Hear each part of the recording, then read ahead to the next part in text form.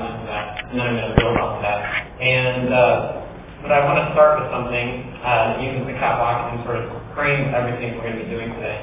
So what I'm going to do is I'm going to start back here, and I marked this off. This is 20 steps, and I'm going to do a very sort of anthropological kind of thing. So I'm an anthropologist, which is the study of all humans in all times and all places. So I'm often looking at very big picture type of things and thinking about very long time frames. So what I want to do right now is I want to give you like a 12,000 year history to place us within the broader context. And this is 20 steps, so that's 600 years per step. And every step I'm going to sort of rattle off big things that are happening during this 12,000 year journey, and then we're going to end at the end where we are. So this is a very dramatic story, so I'm going to have a little bit of music here. Okay. So the reason why I'm starting 12,000 years ago is because 12,000 years ago, basically everybody on the planet was living in basically the same way. And they've been living the same way for tens of thousands of years before that. So they're all basically hunting and growing their own food, or hunting and gathering their food. They're not growing food yet at all. But as I take the first step, somebody somewhere starts to plant crops. It happens in about 5 different places around the world. And as this technology spreads, and more people start planting their own crops. So as I'm going along here, people are stopping to, they're not nomads anymore. They're not spreading around trying to follow the herds or follow the seasons. They're actually planting crops and building little villages. So back there's about 50 people living together in very small little bands. But now they're banding together and creating villages. These villages are getting bigger. By the time I'm almost halfway to the end of the stage, 6,000 years ago, we have towns and really emerging cities. By the time I'm up to 5,000 years ago, we have cities that are as big as 50,000 people. So we're heading into like Harappa now, if you're familiar with different civilizations. And as we head now into Egypt and Sumeria to get the first like inklings of writing, like the first little bits of writing, but it's not yet alphabetic, it's still symbolic. And now we head into, Phoenicians and we start getting alphabetical writing. As we walk through here, there's Sumeria, Babylon, Rome, or Greece, and then Rome. And then I've just got 2 steps left. I'm going to go ahead and take a step here to the last step. So I've just got 1 step here. And at the beginning of this step, virtually everything you take for granted doesn't exist. So there are no schools. Everything that we're talking about today really doesn't exist. There are a handful of schools, but they're nothing like what we have today where everybody's going to school. There's no the printing press has just been invented, so most people can't read and write. And just in this last step, virtually everything you take for granted comes into existence. Widespread literacy, most people going to school, the Industrial Revolution, all the technology, so cars, trains, planes, and all your PC devices and so on. If I set my clicker down here, on one side of that clicker, apples are still for eating, and windows are for looking through. And on the back side, we know where apples and windows go from there. And what I really want to focus on, though, is something else. In this last step, there are 3 questions that almost nobody asked all along here. Almost nobody asked it. But in this last step, by the end of the last step, everybody's asking these 3 questions. And they come to us with these 3 questions in mind. And these 3 questions are, who am I? What am I going to do? Am I going to make it? For the rest of this history, everybody just kind of knew who they were because they were who they were related to. They knew who they were by their position in society.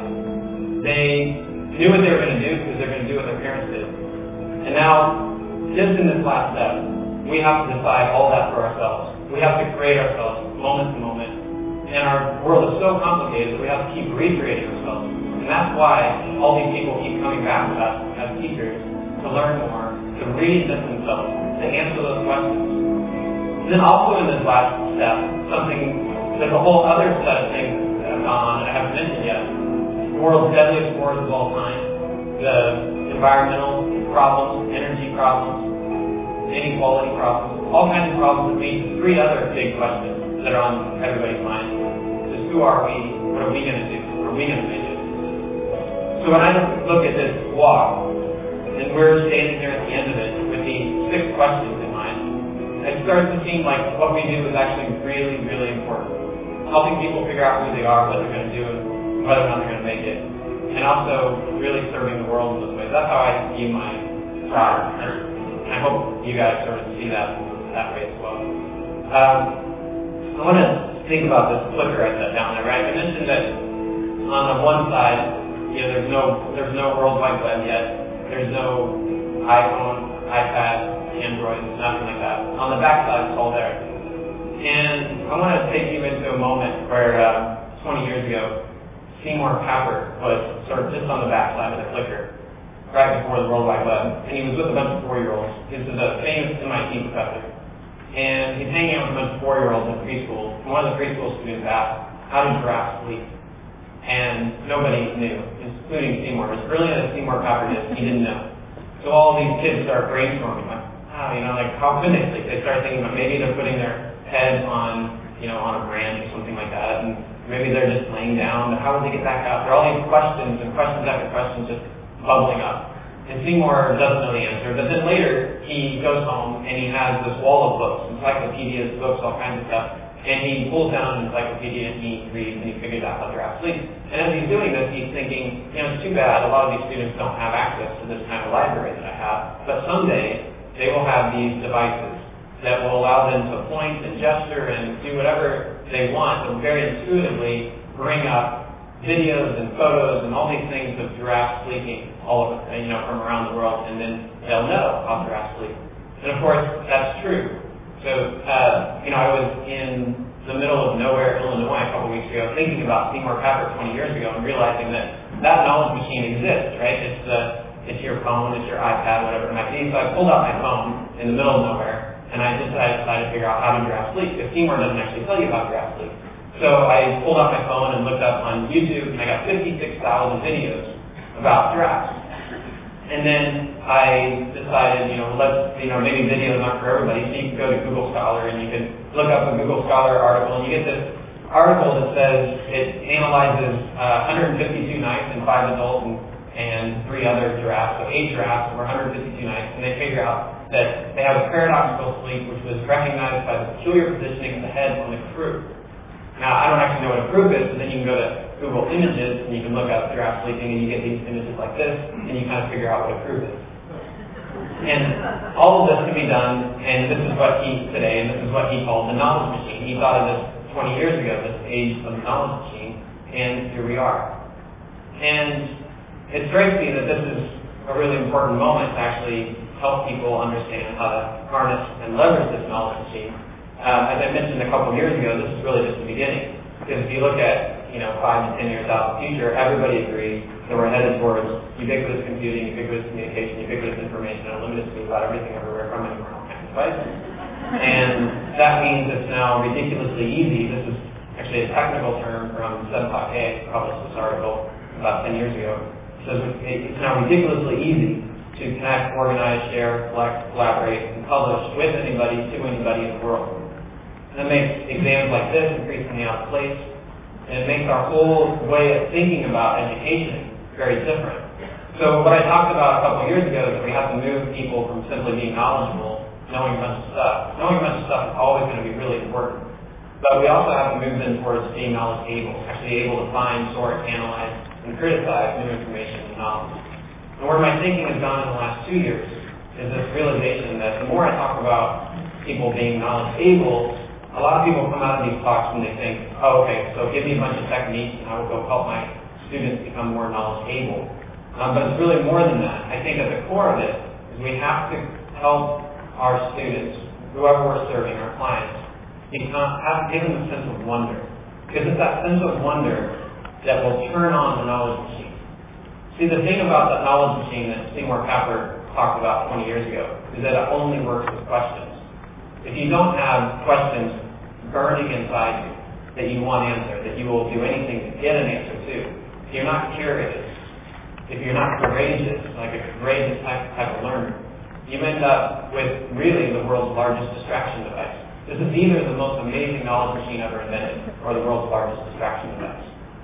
And in my classroom, it's basically emerged as a distraction device because I teach in big classes like this. where students Facebook through their classes, and they bring their laptop to class, they don't work on class stuff. We did a survey, and we found that students complete only 49% of the readings assigned to them, and they find only 26% relevant to their life, which is like a 74% failure rate on our part.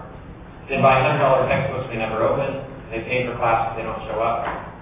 But the kicker for me in my thinking about education was I realized that when I was going through school, that the turning point for me was when I started having these questions that burned in my soul in a way that I couldn't let them go. I became in that moment like what some people now call a deep learner, right? Instead of just a strategic learner or a surface learner, I became a deep learner. So the questions really matter. And I stopped about midway through my first semester teaching to monitor the questions they were asking, hoping for those really deep questions. But unfortunately, there were questions like, how many points is this worth? How long does this paper need to be? What do we need to know for this test? And this is really important.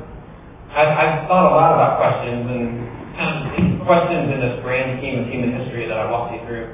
You think about the importance of questions throughout that time. For one, you think about, just go into your own mind and think about the moments that you were really into something.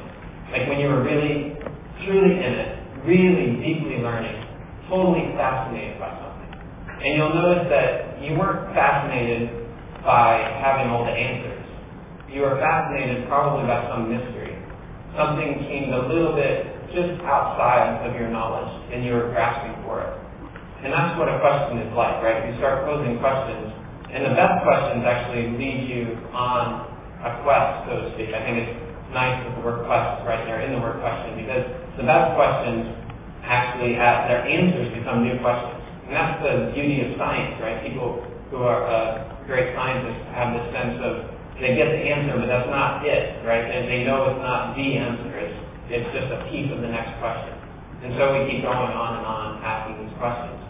The second element of a question is that when you pose a question, you're actually doing something really amazing. You're inviting connections. You are either in your own mind, where you're connecting different elements of different aspects of things you know, or you're reaching out to others and you are inviting a connection with that person. It must be the most amazing thing that humans do, right? To actually come to the edge of what we know and then ask somebody else to join us in thinking through the rest of this.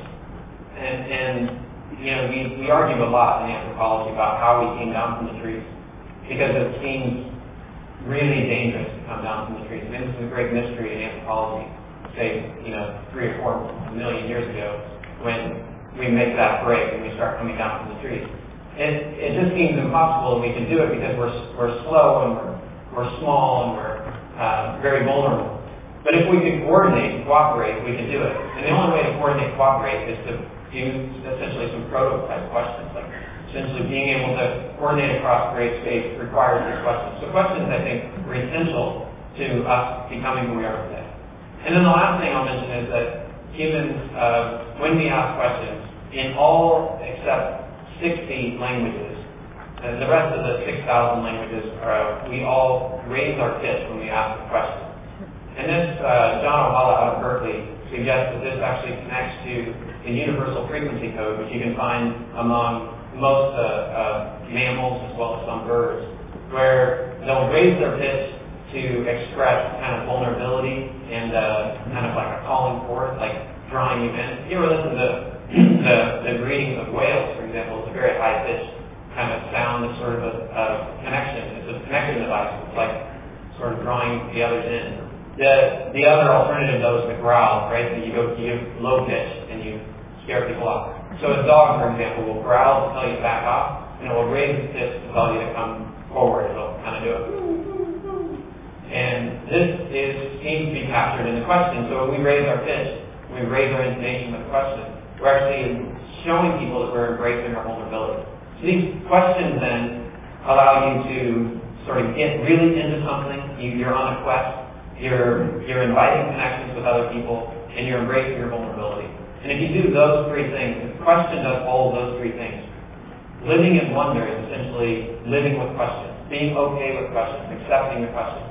And you are, in a sense, connected, you're embracing your vulnerability, and you're on a quest. So that's ultimately what I think we want to do to create really powerful learners in today's world. So I want to just quickly tell you about my own experience with this. I actually started in this classroom, and I'm a small town kid from Nebraska, so I came into this classroom at Kansas State, and it was anthropology, study of all humans in all times and all places. And as a small town kid from Nebraska, getting bombarded with all of this information about people from all over the world was kind of it literally sort of blew my mind apart, and I had to kind of piece it back together. And it left me with all kinds of questions that I couldn't answer in books. It left me with really deep questions about who I was and how humans operated around the world, how different could humans be, and those types of things. And I thought the only way to answer this for myself is just to go out there and see what the world is like.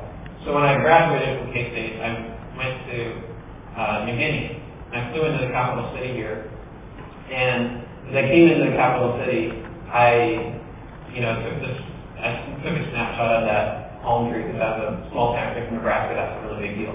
But then that morning, I decided I was going to go around and visit as many people as I could, and just get to know people, just open myself up to people, invite connections, all those types of things.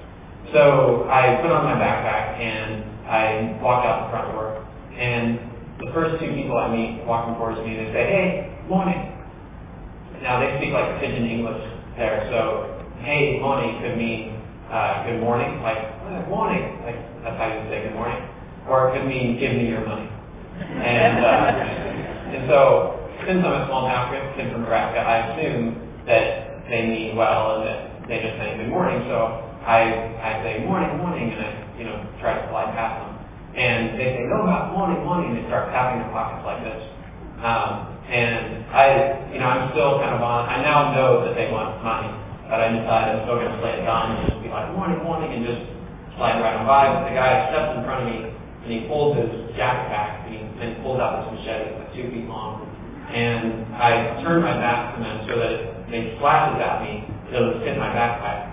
So I turn my back and I just start running. And I get around this corner. And fortunately, around the corner, there's all these people, wonderful people that I thought I would run into when I left that morning. And they chased these two guys off. And I walked straight to the airport. And so then I get to the airport, and I'm looking up at the departure board. And the departure board says the top departure is Brisbane. And I think, oh, Brisbane, that would be great. I don't know if you're familiar with Australia, but like east coast of Australia, gorgeous. Brisbane would be a great place for, I was 22 at the time, great place for a 22-year-old to spend their time, spend their summer. But then I started looking down the list of departure board, and all the other departures are places I'd barely heard of, places I'd just sort of heard about in books, that very small villages throughout New Guinea. And I realized that the answers to my questions were not in Brisbane, and they were somewhere down the list. And that to me was like a turning point in my life where I realized that it was questions that drive us, that can take us farther than we thought we might go. And so I took the next plane just to anywhere really, but it wasn't Brisbane. And I went just further and further into the interior of New Guinea. And every place I went, I just thought, let's just see what is next, and just let's go get farther and farther out there. And so I just kept taking smaller and smaller planes until I was on a little plane flying into this airstrip here, and then I land here, and this is my breathing when I landed.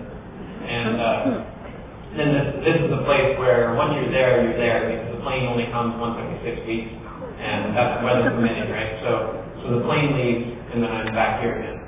And I decided I'm just gonna keep going. So at this point, the only mode of transportation you can do is walking. So I started walking. And I start walking, and I, come across all these mountains and villages like this. These are places totally off the map at this point. Come past this guy. Apparently, you're not supposed to get this close to a cassowary, but I'm a small town kid from Nebraska, so I don't know this. And I come into this village here, and this house is where I would end up staying for the first summer. And then I ended up coming back to this place off and on for the next 8 years. I spent just a little over 2 years in New Guinea. So this is inside the house now. These are my peak here. This is where I would stay. And I'll just give you a sense of what it's like when you first arrive. So when I first arrived, I'd been walking for 2 days, and I actually collapsed halfway into the second day. I collapsed, and I just didn't realize how hard it would be to carry a 40-pound backpack through the mountains of New Guinea. And so I was having like a dehydration problem. I started to see green spots, and I collapsed. And unfortunately, some people came by and helped me out. So then I come to this house, and I'm just barely, conscious in a way. I mean, I'm really a mess. And all I can hear is blah, blah, blah, blah, blah, because I don't understand the language yet, right? But they did have a word that I understood, and that was white man. So I would hear blah, blah, blah, blah, blah, blah, white man, and then laughter. And I always thought that laughter would be something that's sort of a human nature, right? Like there's nothing really cultural about it. But in New Guinea, it was fairly cultural. Like there was something different about the way they laughed. They sort of laughed collectively. So it was like blah, blah, blah, blah, white man, and then I'll play the recording here for you. So they do like this collective laugh where they all synchronize and go, yee! And so it's like sort of poking at you constantly, right? And I'll give you a tour of the village. So as I sort of settled in, this is ended up being a guy who adopted me as his grandson. And he grows his own taro, sweet potato, bananas, they raise pigs, they harvest spiders, they will capture snakes. Snakes are a big deal, they're kind of a 2-for-1 deal, because after they eat, they get kind of lazy, and then you can cut them open and you get the appetizer. And this snake was actually found just about 100 yards or so from where I was staying. And so I was looking around the hut, and there's holes everywhere, and thinking, there's that snake had that family, we just ate it, so revenge might be on their mind, I don't know. So I would wrap myself up in my sleeping bag super tight. But it's the tropics, and so in the middle of the night, the sleeping bag would come off me, and I'd have white bugs off me, all that stuff. But this night, I was especially vigilant. I was going to, protect myself from these snakes. So I wrap myself up in the middle of the night, the sleeping bag comes off me, and I wake up that very night, and I can feel this thing laying across my chest, like this big around. And I managed to throw it off of me, but as I threw it, I rolled with it, so I know I'm wrapped up in this thing somehow. So I managed to pin it down with my left hand, but then I try to free my right arm, and I can't free my right arm. It's about this time I realized I've actually pinned down my own right arm. And my arm had just fallen asleep and was across my chest. So there wasn't no snake. And then I'm left kind of explaining why I'm wrestling with myself.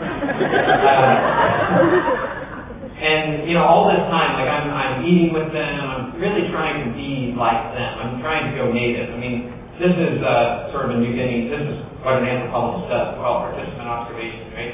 And so when I first arrived, this is actually just 3 nights after I first arrived. You can see what kind of chaos this is. This is a dance, like a local dance.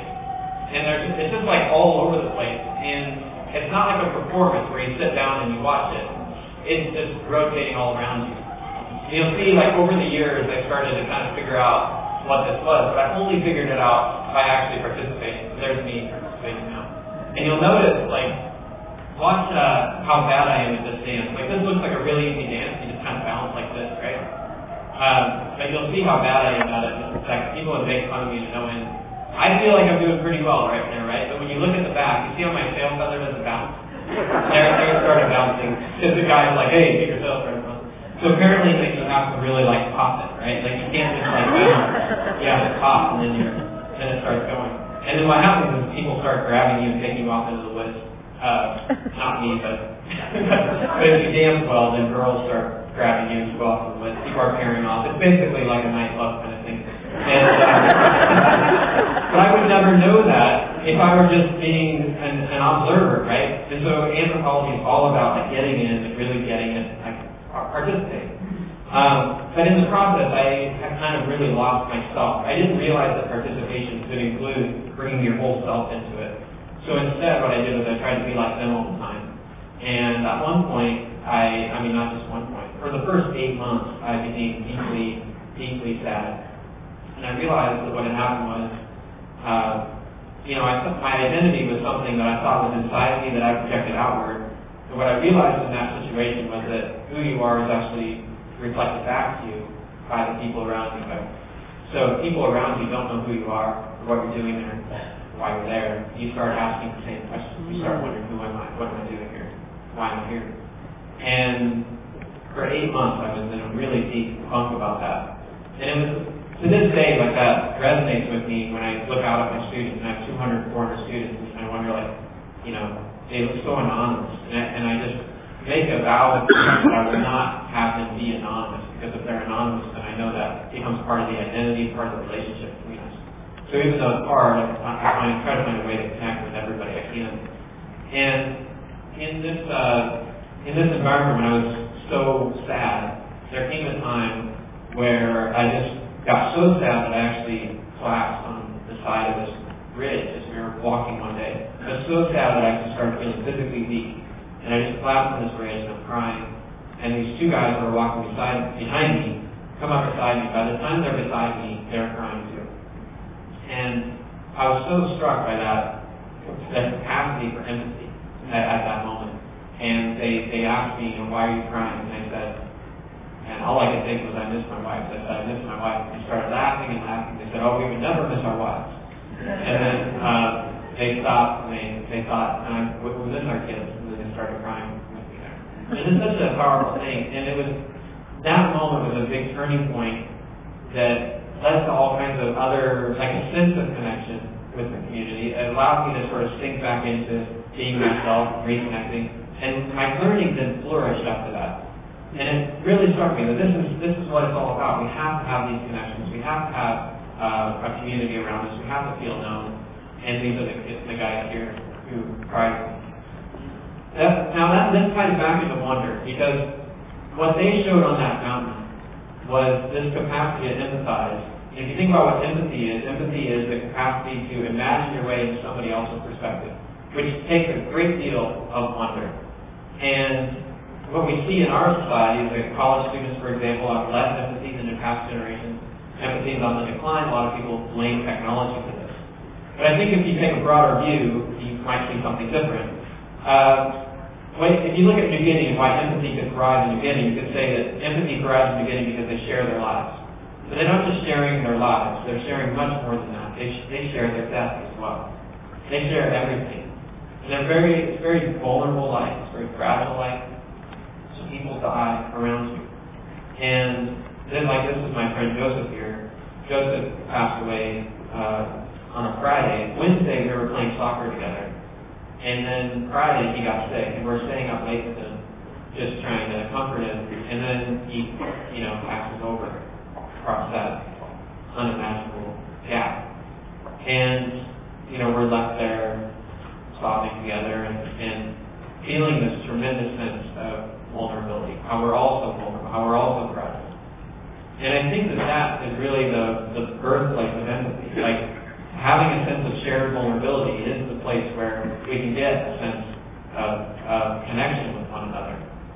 And in our society, what we've done with technology, not just recently, but for several generations, is we've used technology to actually take the easy way out, disconnect from each other, to create boxes around ourselves. So from the very early days, we used new technologies that allowed us to move faster or communicate faster to separate ourselves. So we built boxes, and we shopped in bigger and bigger boxes until we didn't even know the people we were shopping with or from. We then looked through these boxes to connect back to our society. And over time, we've just built more boxes and shopped in bigger boxes, and now we look through these boxes. By the year 2000, Robert Putnam was able to say we're bowling alone. It was just one of a number of statistical markers that showed that our community is on the decline. Another one, really good one, was that if you just take the number of people that an average person can ask to help them move, that number has gone down as well. So another theorist, Olivier Couture, calls it the capsular civilization, where we live in capsules and then we put ourselves in other capsules, cars that take us to our work capsules, and all the while we never really connect with anybody around us. And this has a pretty big effect on all of us. So if you think back to, say, the 1950s versus today. In the 1950s, you had Peter White talk about growing up in the 1950s. This is him in Kenya some years later. But in the 1950s, he talked about how he was actually encouraged, not just allowed, but encouraged to run around his neighborhood unsupervised. And then he later learned to ride a bike, so he could possibly go a little further. And then when he got into his teen years, he started hitchhiking. And he could actually hitchhike up to 100 miles a day and then be back by nighttime. And Peter White did all of this in the 1950s, even though Peter White was blind. He went on to be a great journalist with the BBC. He talks about, how important it was to have that freedom to explore in the 1950s, when it's totally gone now. So if you think about, those things I just said, imagine like letting your kids run around your neighborhood unsupervised and they're blind. It's one thing. Most parents don't let them do that at all anyway. But if they're blind, it's a whole other thing. Learning to ride a bike, you learn to ride a bike. He has the scars to prove it, but he's going to do it because everybody else is doing it. And then as a blind kid, 13 years old, and blind, he was willing to put his trust in somebody he couldn't see to take him, 100 miles and know that he's going to get back. So that's just a level of public trust that we can't imagine today. And it gives you a sense of what these guys are talking about, like Robert Kaufman and Livy Nicotore. You can now buy these leashes, right? And actually, there's another study that showed that we now explore about 11% of the area that our parents explored. So each generation explores just 11% of the area that their parents explored. So now we have kids on leashes. I got a friend, this is a friend of mine named Evgeny. That's a real nice. I don't know if you see the difference here. And this affects all of us. So that we live in a different kind of world in which we spend a lot of our time assessing risk, and at the background of assessing risk, of course, our fears, and behind that is actually a closing down of our openness to one another. We're not inviting connections. We're not getting this sense of wonder. We're actually numbing ourselves. As Brene Brown has pointed out, we are the most addicted, medicated, obese, in debt, and busy adult cohort of human history. She goes on to say that these are all ways of numbing ourselves, and you cannot numb emotions selectively. So we can't numb ourselves to the possibilities of pain and rejection without also numbing ourselves to the possibilities of joy and connection. So that takes us to this moment, and we're right here on the edge of the stage when you look at this kind of media environment. And when this media environment appeared in 2004, 2005, a lot of these technologies came out at that point, there was so much excitement. And I think there was so much excitement because people thought, okay, now we can start to recreate the communities that we've lost. And a lot of the excitement behind Wesch 2.0 was all about connecting and creating a global community, global sense of connection. So a lot of people started studying this, and one of the people who started studying this was an anthropologist at Columbia, Thomas Dickinson. And he would actually send a bunch of his students into junior highs and middle schools to see what was going on there, sort of see what this next generation was getting out of this new media environment. And he has a quote in his book about this that I thought was pretty telling. He says, "In the midst of a fabulous array of historically unprecedented and utterly mind-boggling stimuli, whatever." So this has got me thinking about what are the dynamics socially and culturally that are creating this dynamic of apathy and disengagement and numbing. And so let's start here. I'm going to call this the vicious cycle of the age, whatever. So let's start with the word whatever. Whatever is, I view this as sort of like the matter-of-fact piece of the world. It's just a matter of fact that we live in a world that offers almost infinite choice in who you're going to be and what you're going to do. And that actually poses both a great deal of freedom, but also a great deal of responsibility, tremendous amount of responsibility to make that choice, to figure out who you're going to be and what you're going to do. Along this whole walk that I showed you earlier, identity and recognition were basically givens. And now, identity and recognition are not given. And you have to you have to choose an identity, you have to earn recognition. These become very challenging. So what most of us spend our time doing, most of our lives, we spend our time searching for ourselves, trying to figure out who we are, what's our role in the world, what's our place in it. And as we do this, we're doing it against the background of all these other decisions. So each time you make a choice, it's against the background of realizing you could have made other choices.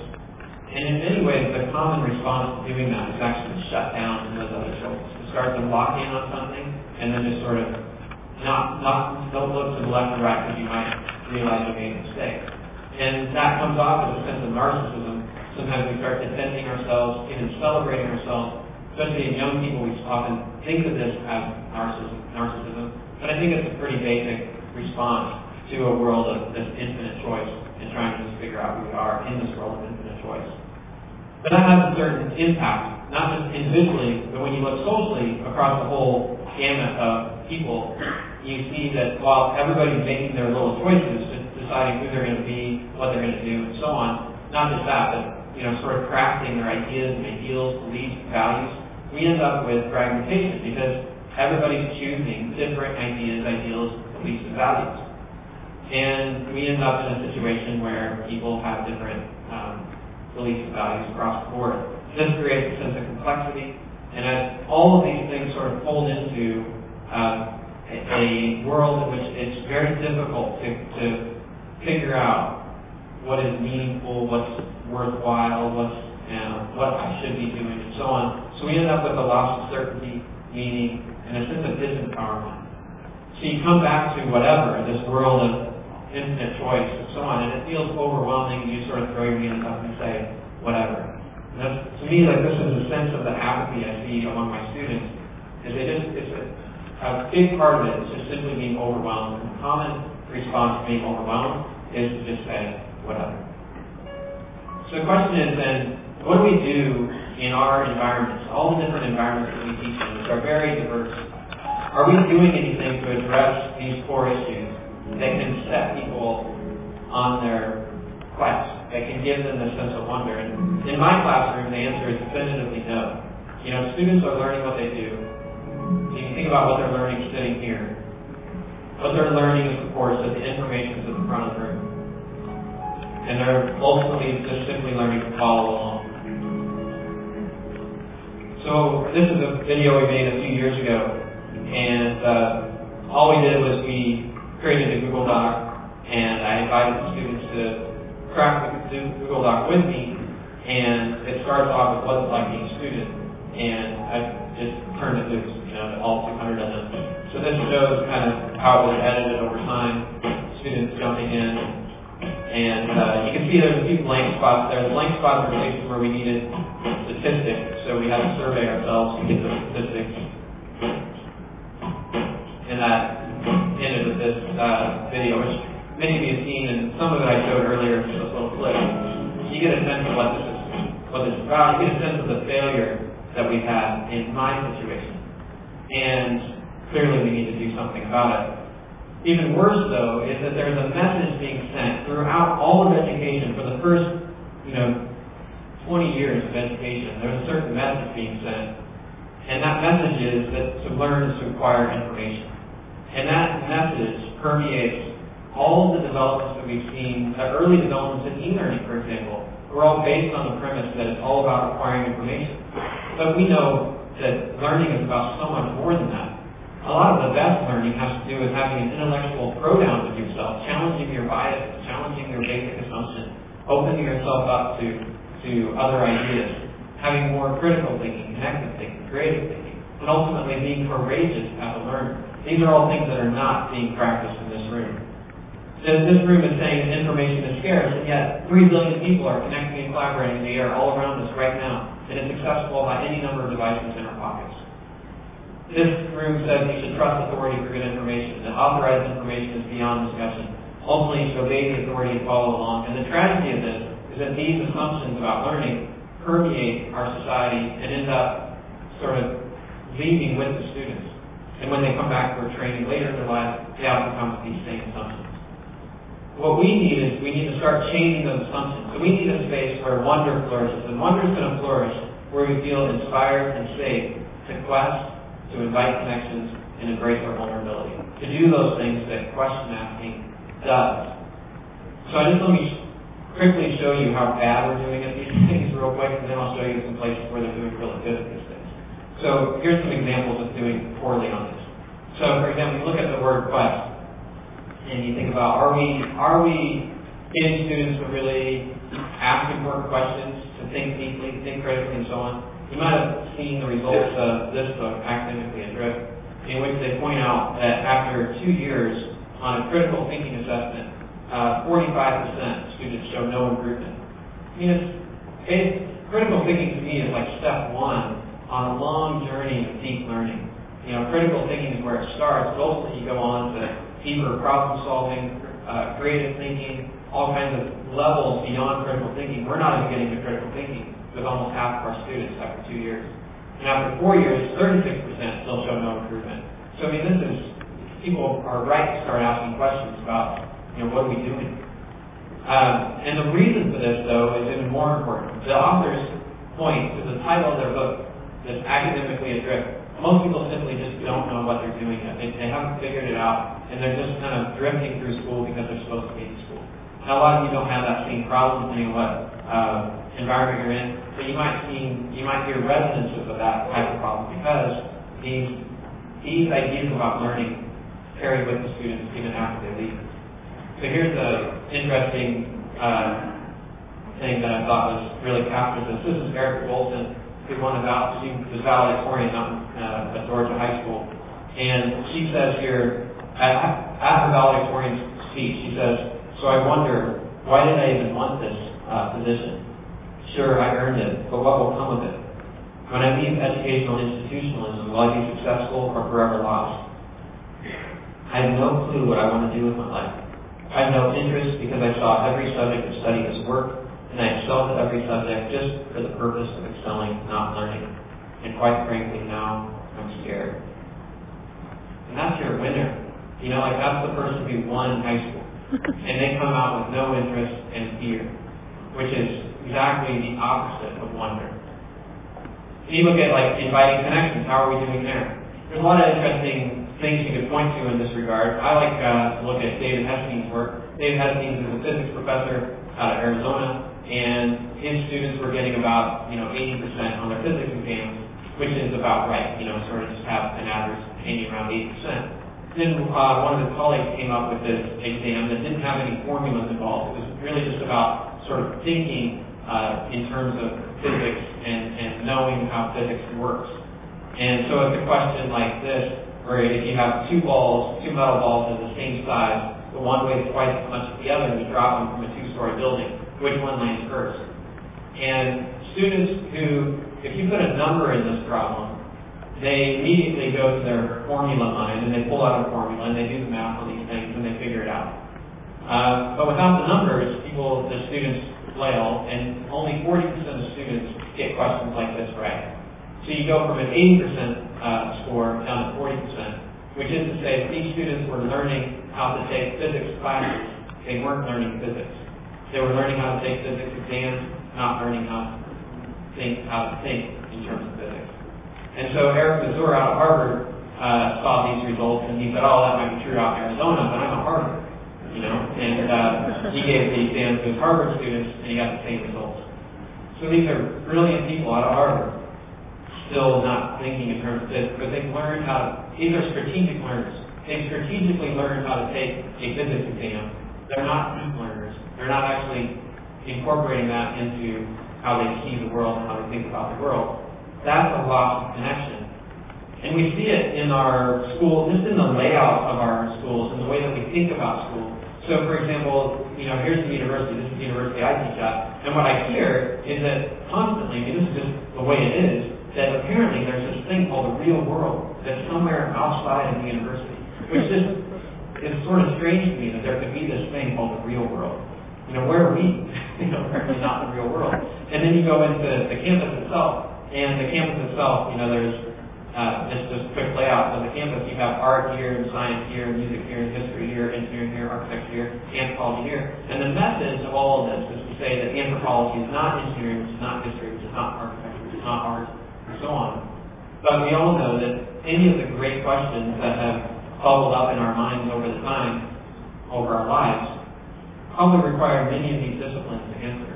And yet these are all sort of fractured and set apart. And in the meantime, of course, a lot of great questions require a good deal of play to figure these things out. But play is over here, and then the real world somewhere over there. So then this is down to the last one, the most important one, is to embrace your vulnerability. And what I find in the environment that I teach in is that we don't provide a space where this is encouraged at all. And one of the reasons why is because we have very high-stakes exams that mean absolutely nothing in the grand scheme of their lives. Which is, they actually mean something only because of the score they get. But they're not at all interesting or challenging or engaging them in higher order thinking. They look like this. And they have to look like this because how are you going to grade anything else? So we end up with a situation like this. And of course, because it's this high-stakes thing that doesn't mean anything to them, they just see it as a game. They start gaming it. And they'll game it in many different ways. It may be that they cram very quickly and just forget it later. That's one way to game it. But of course, they might also take it up a notch and they might do some cheating to get by it. And so it's pretty amazing to me that we have these two knowledge machines colliding. This great knowledge machine, 3 billion people connecting and collaborating in the air all around us, and then the knowledge machine in the classroom. And it's kind of really sad to see that this second knowledge machine is being leveraged in this way instead of in some way to augment the actual learning. So, for example, you can find tens of thousands of videos about how to cheat on any exam, including this one, which is where you take off the Coca-Cola label, you scan it, and then change the ingredients to the answers, and you reprint it and get the second Coca-Cola bottle. Lots of different options, band-aid options, and so on. So now let's turn the table here and look at a place where this actually works, where you actually do get a sense of quest, a sense of connection, and a sense of embracing your vulnerability. So I'll start with a little experiment I did in my own classroom. And it starts with this idea of creating a freedom to learn. This is an old phrase from Carl Rogers in the 1960s. He talks about creating authentic learning environments where people are doing deep learning, and there really isn't any other option. There's no way to strategically get around the work. There's no way to just surf along on the surface. You create an environment where they have the freedom to engage very deeply. And that usually involves engaging their passions. So one of the things I did in a small class, I was able to sort of really get to know the students, and we sat around for a week or two just trying to figure out what are you guys all really passionate about, what would be your dream project, and then we weaved together the projects with the curriculum so that it all fit together in this very tightly wound piece. So the students are doing their own thing, following their passions, while also serving the curriculum as well. So the curriculum is actually a research methods class. So this allowed all the students to do to exercise their methods in doing something they actually wanted to do. We weaved all these together. We created a research schedule instead of a syllabus. And then the syllabus is on a wiki so anybody can edit it. And what happens is that people are so excited about doing this project that the syllabus starts to grow and it gets so big we can't handle it anymore. So then students start breaking off and creating their own syllabi. So they start creating their own blogs and posting syllabi on their blog. This student was the first to do it, and she posts 4 readings in 5 weeks. So this is what she's assigned for herself. You know what happens when I assign 4 readings in 5 weeks? Like just total chaos, rebellion. But these students love it. They're so excited. In fact, her syllabus is actually called Get Excited. And then other students follow suit, and so student after student starts assigning themselves 4 books in 5 weeks simply because they're really excited about this. In the end, I won't take you through all the pieces of it, but we do end up producing documentaries in this class that do really well. Sometimes we get millions of views. Our goal actually, and in the beginning, is to go to Sundance. We've never been to Sundance, but we had a lot of success with this kind of thing. But the real success are things like this. This was a time when I couldn't be in class, and the student wrote here. She says, it was one of the sweetest class periods I think I've ever been a part of. No teacher. It's crazy, right? It's actually really sweet. We had a whiteboard covered with spiral diagrams, lists, and connections. The ideas were all closing. And then, but my favorite part is down at the bottom here. She says, she starts to reflect on her learning. She says, we're always being shaped, always learning. What is learning? I'm learning right now, processing, learning how to communicate my thoughts, typing speed increasing. So I asked her about this later, and she said this was like a big turning point in her life, where she had been essentially a strategic learner her whole life. She was very good at getting good grades, but she hadn't really learned anything. And this was like a big turning point where she really got into learning itself, and she got really excited about it. And so I started looking for places where this was happening on a broader scale, like institutionally. And I found this place down the road from where I live. This was in Overland Park, Kansas. And this is a place called CAP. So these students go for normal high school half the day, and then the next half of the day, they come into this space that actually feels a lot more like Google headquarters and YouTube headquarters. It feels like a startup, like something really exciting. And they actually have a smoothie bar back behind it that's open all the time. Students sometimes are in little groups and in classes being mentored by teachers, but oftentimes they're just milling about, talking to each other, making big plans, and they make really big plans. So these students here are designing a flight simulator. This student here has designed a down marker that has a laser rangefinder and a GPS device in the bottom of it that allows it to figure out how many yards it is to go without tearing the chain out each time. And this just goes on and on. So these kids are really on a quest. They really have a sense of purpose and it's guided by this goal that they have. And then you look at how it allows them to invite connections. So this is Hunter Browning here, another student there, 17 years old when this picture was taken. So he's 17 years old, and he's decided he's going to create a car that runs on water. And this, of course, would disrupt a $900 billion industry if it's successful, right? This would be a really big deal. And so he's showing me how he thinks he can get this thing to work, and I'm just like, I'm just amazed by how much he knows. And I stop him and I say, how do you know all this? And he says, well, basically I've taken every class in here twice. And so how is that? How do you do that? He said, well, I took all the classes and I just keep going back to those teachers and just, getting more and more mentorship and figuring these things out. And, and I said, well, how about we give in English? Like, because English seemed outside of his realm. And he had told me that he didn't like English when he first came to CAP. And he said, oh yeah, especially English, because, I'm starting a business and I can't write like a fifth grader. So here he is, like, actually embracing all these different subjects and fields just because he's passionate about something. He found his passion and he's really going for it. What happens here in an environment like this is a switch that's greatly empowering.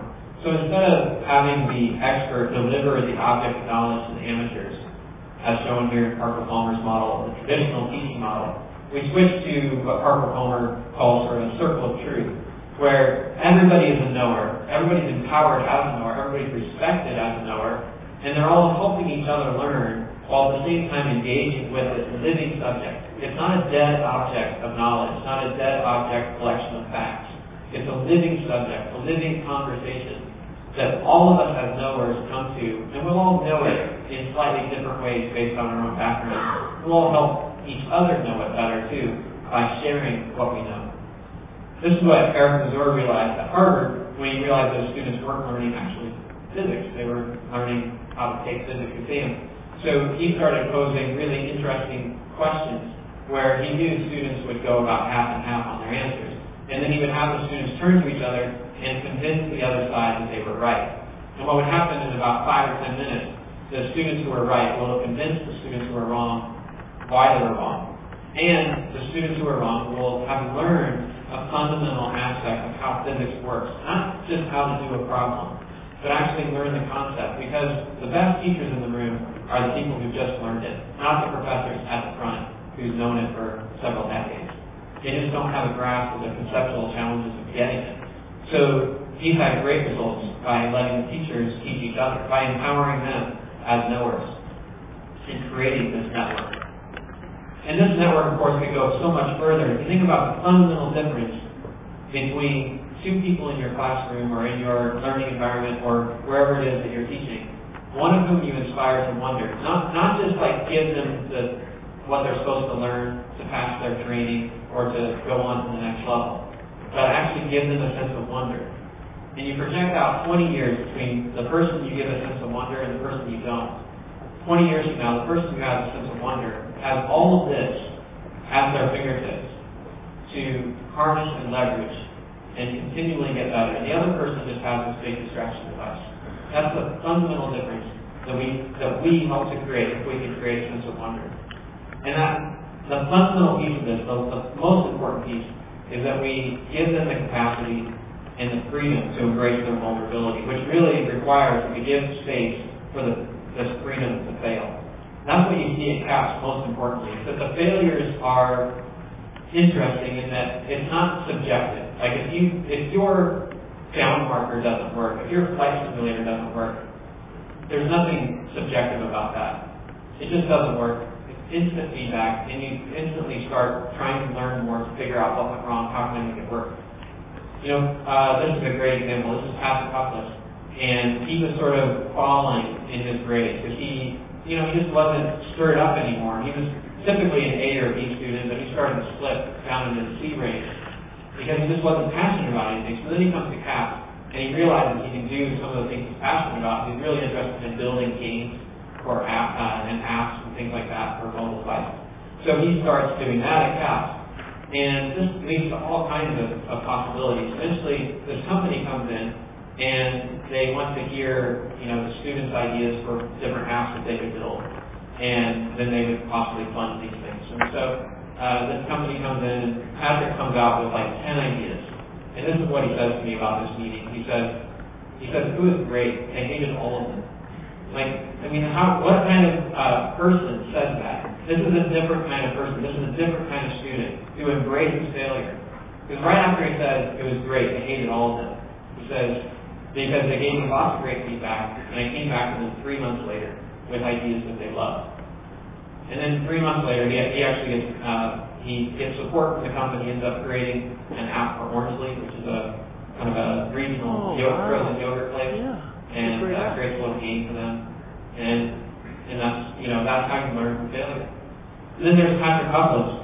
This is Hunter Browning. Hunter Browning, he's trying to create this car that runs on water, and somebody actually donates a Jeep Cherokee so he can try this thing out. So he builds this little fuel cell, and mostly working on his own and getting help from teachers around there and stuff. He creates this little fuel cell that turns water into hydrogen and oxygen, and then puts the hydrogen into the car, which should create combustion, and off you go. So he gets this thing all set up, connects it, and tries to start the car, and it won't start. And, this is failure. But he's able to take this fuel cell, and he connects it to a grill, and he can now cook you some hot dogs and hamburgers on a couple gallons of water, which is pretty cheap fuel. And he's now starting a company called Green Grills, and we'll see how that works. The real beauty of this, though, is even if Patrick and Hunter and all these people I talk about ultimately just, nothing comes of it. They don't create this wonderful business. They don't start making money off their startups. Something else has happened, and that is that they've shifted the whole game here. They've shifted it from simply searching for themselves to this broader recognition. It is a little bit, it will always be a little bit about trying to figure out who we are in the world. But it's also a little bit about realizing that collectively we make the world together. And we're all searching for ourselves, and we're all contributing in some way by creating this world, by co-creating the world. And then it's less about defending and celebrating yourself, but actually embracing this sense of vulnerability, this sense of connection that you have with others. So that fragmentation doesn't look like fragmentation. It actually starts to look like possibilities. It looks like, thank goodness people have different ideas and ideals, beliefs and values, because it creates different perspectives. And you can invite connections among those perspectives to solve problems. Complexity doesn't look like complexity. It looks more like a musical piece, like a symphony that you can join in. And you don't sense this loss of meaning and power and certainty. Instead, you kind of have this double aspect of this sense of wonder. The two aspects of it, on the one hand, you have this sense of celebrating what is, the actual, like that sense of awe that wonder can give you. But you also want to pursue the possible. You know that this isn't it. Like, it's amazing, but we can do better. And you end up pursuing the possible. So whatever isn't just the sense of throwing your hands up. It's a sense of, let's do whatever it takes by whatever means necessary. And this I call the virtuous cycle of the age of whatever. And I want to just end with this visual of what wonder looks like. So I can give you something solid to hold on to. This is Wellington, New Zealand, where it never snows. And then just about 18 months ago it did. And all these people are kind of stuck in it and surprised by it. So this guy's in a t-shirt. But look at his response. These people go into a state of wonder. The response isn't, let's run into the stores, let's bundle up, let's zip our coats. It's, let's run out of the stores, let's embrace this moment. This is what wonder is like, right? It's a sense of embrace, it's a sense of reconnecting with the world, reconnecting with each other.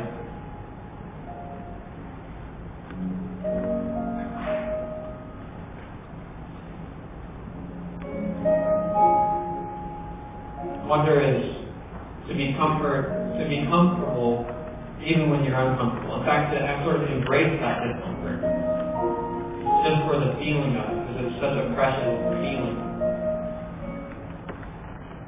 And most of the people who live in wonder have this kind of sense of it's a little bit an uneasy feeling of sorts. It's both full of awe and fascination, but also you want to know more. So you turn to know more. And these two sides of wonder can actually feed off each other. So we say that you wonder about, you can be in wonder, or you can wonder about something. And these two things feed into each other, so it's like you're always being reinvigorated and getting in. You start seeing connections where other people might not see connections. You start having a sense of that everything matters, even the little things, you start noticing things more.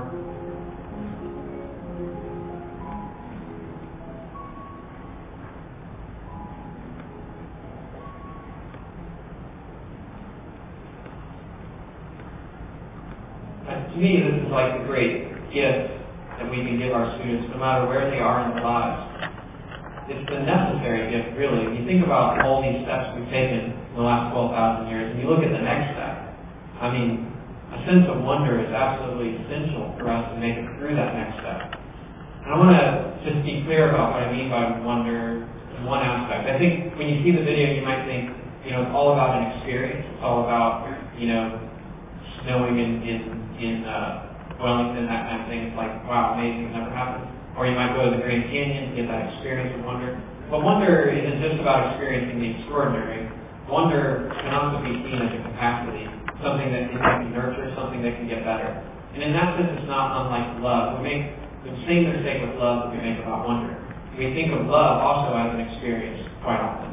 And only as we get older, we start to realize that love is something that you do. It's also a capacity. You can get better at it, you can practice it. And your life gets richer because of it. And wonder is the same way. It's not just about experiencing wonder and doing these amazing things that experience wonder. But you can also just lift your capacity for wonder, honor the ordinary, and suddenly the whole world all around you kind of opens up in a very amazing kind of way. And I think that's ultimately what we can give our students, regardless of age, regardless of where they're at in their lives. That's the great gift that we owe them. Thanks.